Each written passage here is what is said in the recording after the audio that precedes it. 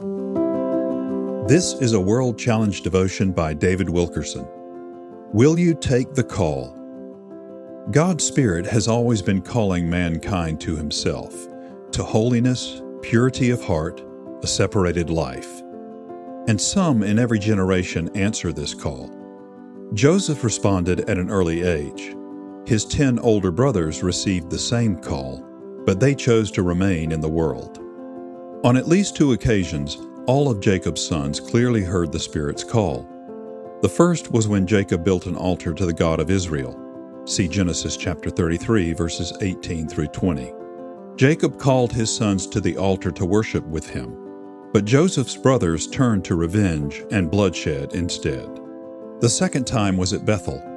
Jacob knew his sons were idolatrous, so he warned them, "Put away the foreign gods that are among you, purify yourselves, and change your garments. I will make an altar there to God." Genesis chapter 35, verses 2 and 3.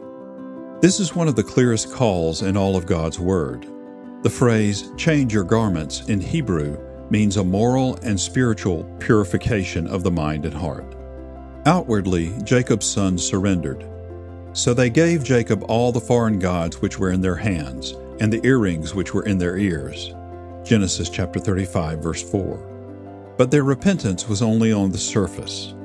They went right back to their rebellion. Joseph was different. His repentance had been from the heart.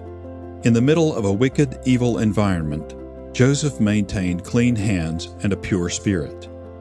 One day, Joseph was sent out to the fields to help his brothers care for the family's flocks, but he was grieved when he heard his brothers speak and act with such malice. His heart was crushed by the wickedness in his own family, and he went to his father. See Genesis chapter 37, verses 1 through 4. A mark of the Joseph company is that they grieve over sin. They have left their idols behind and are in love with Jesus and His holiness. They are grieved most of all by the sin in the church. They cry out, "Lord, look at what is happening among your children."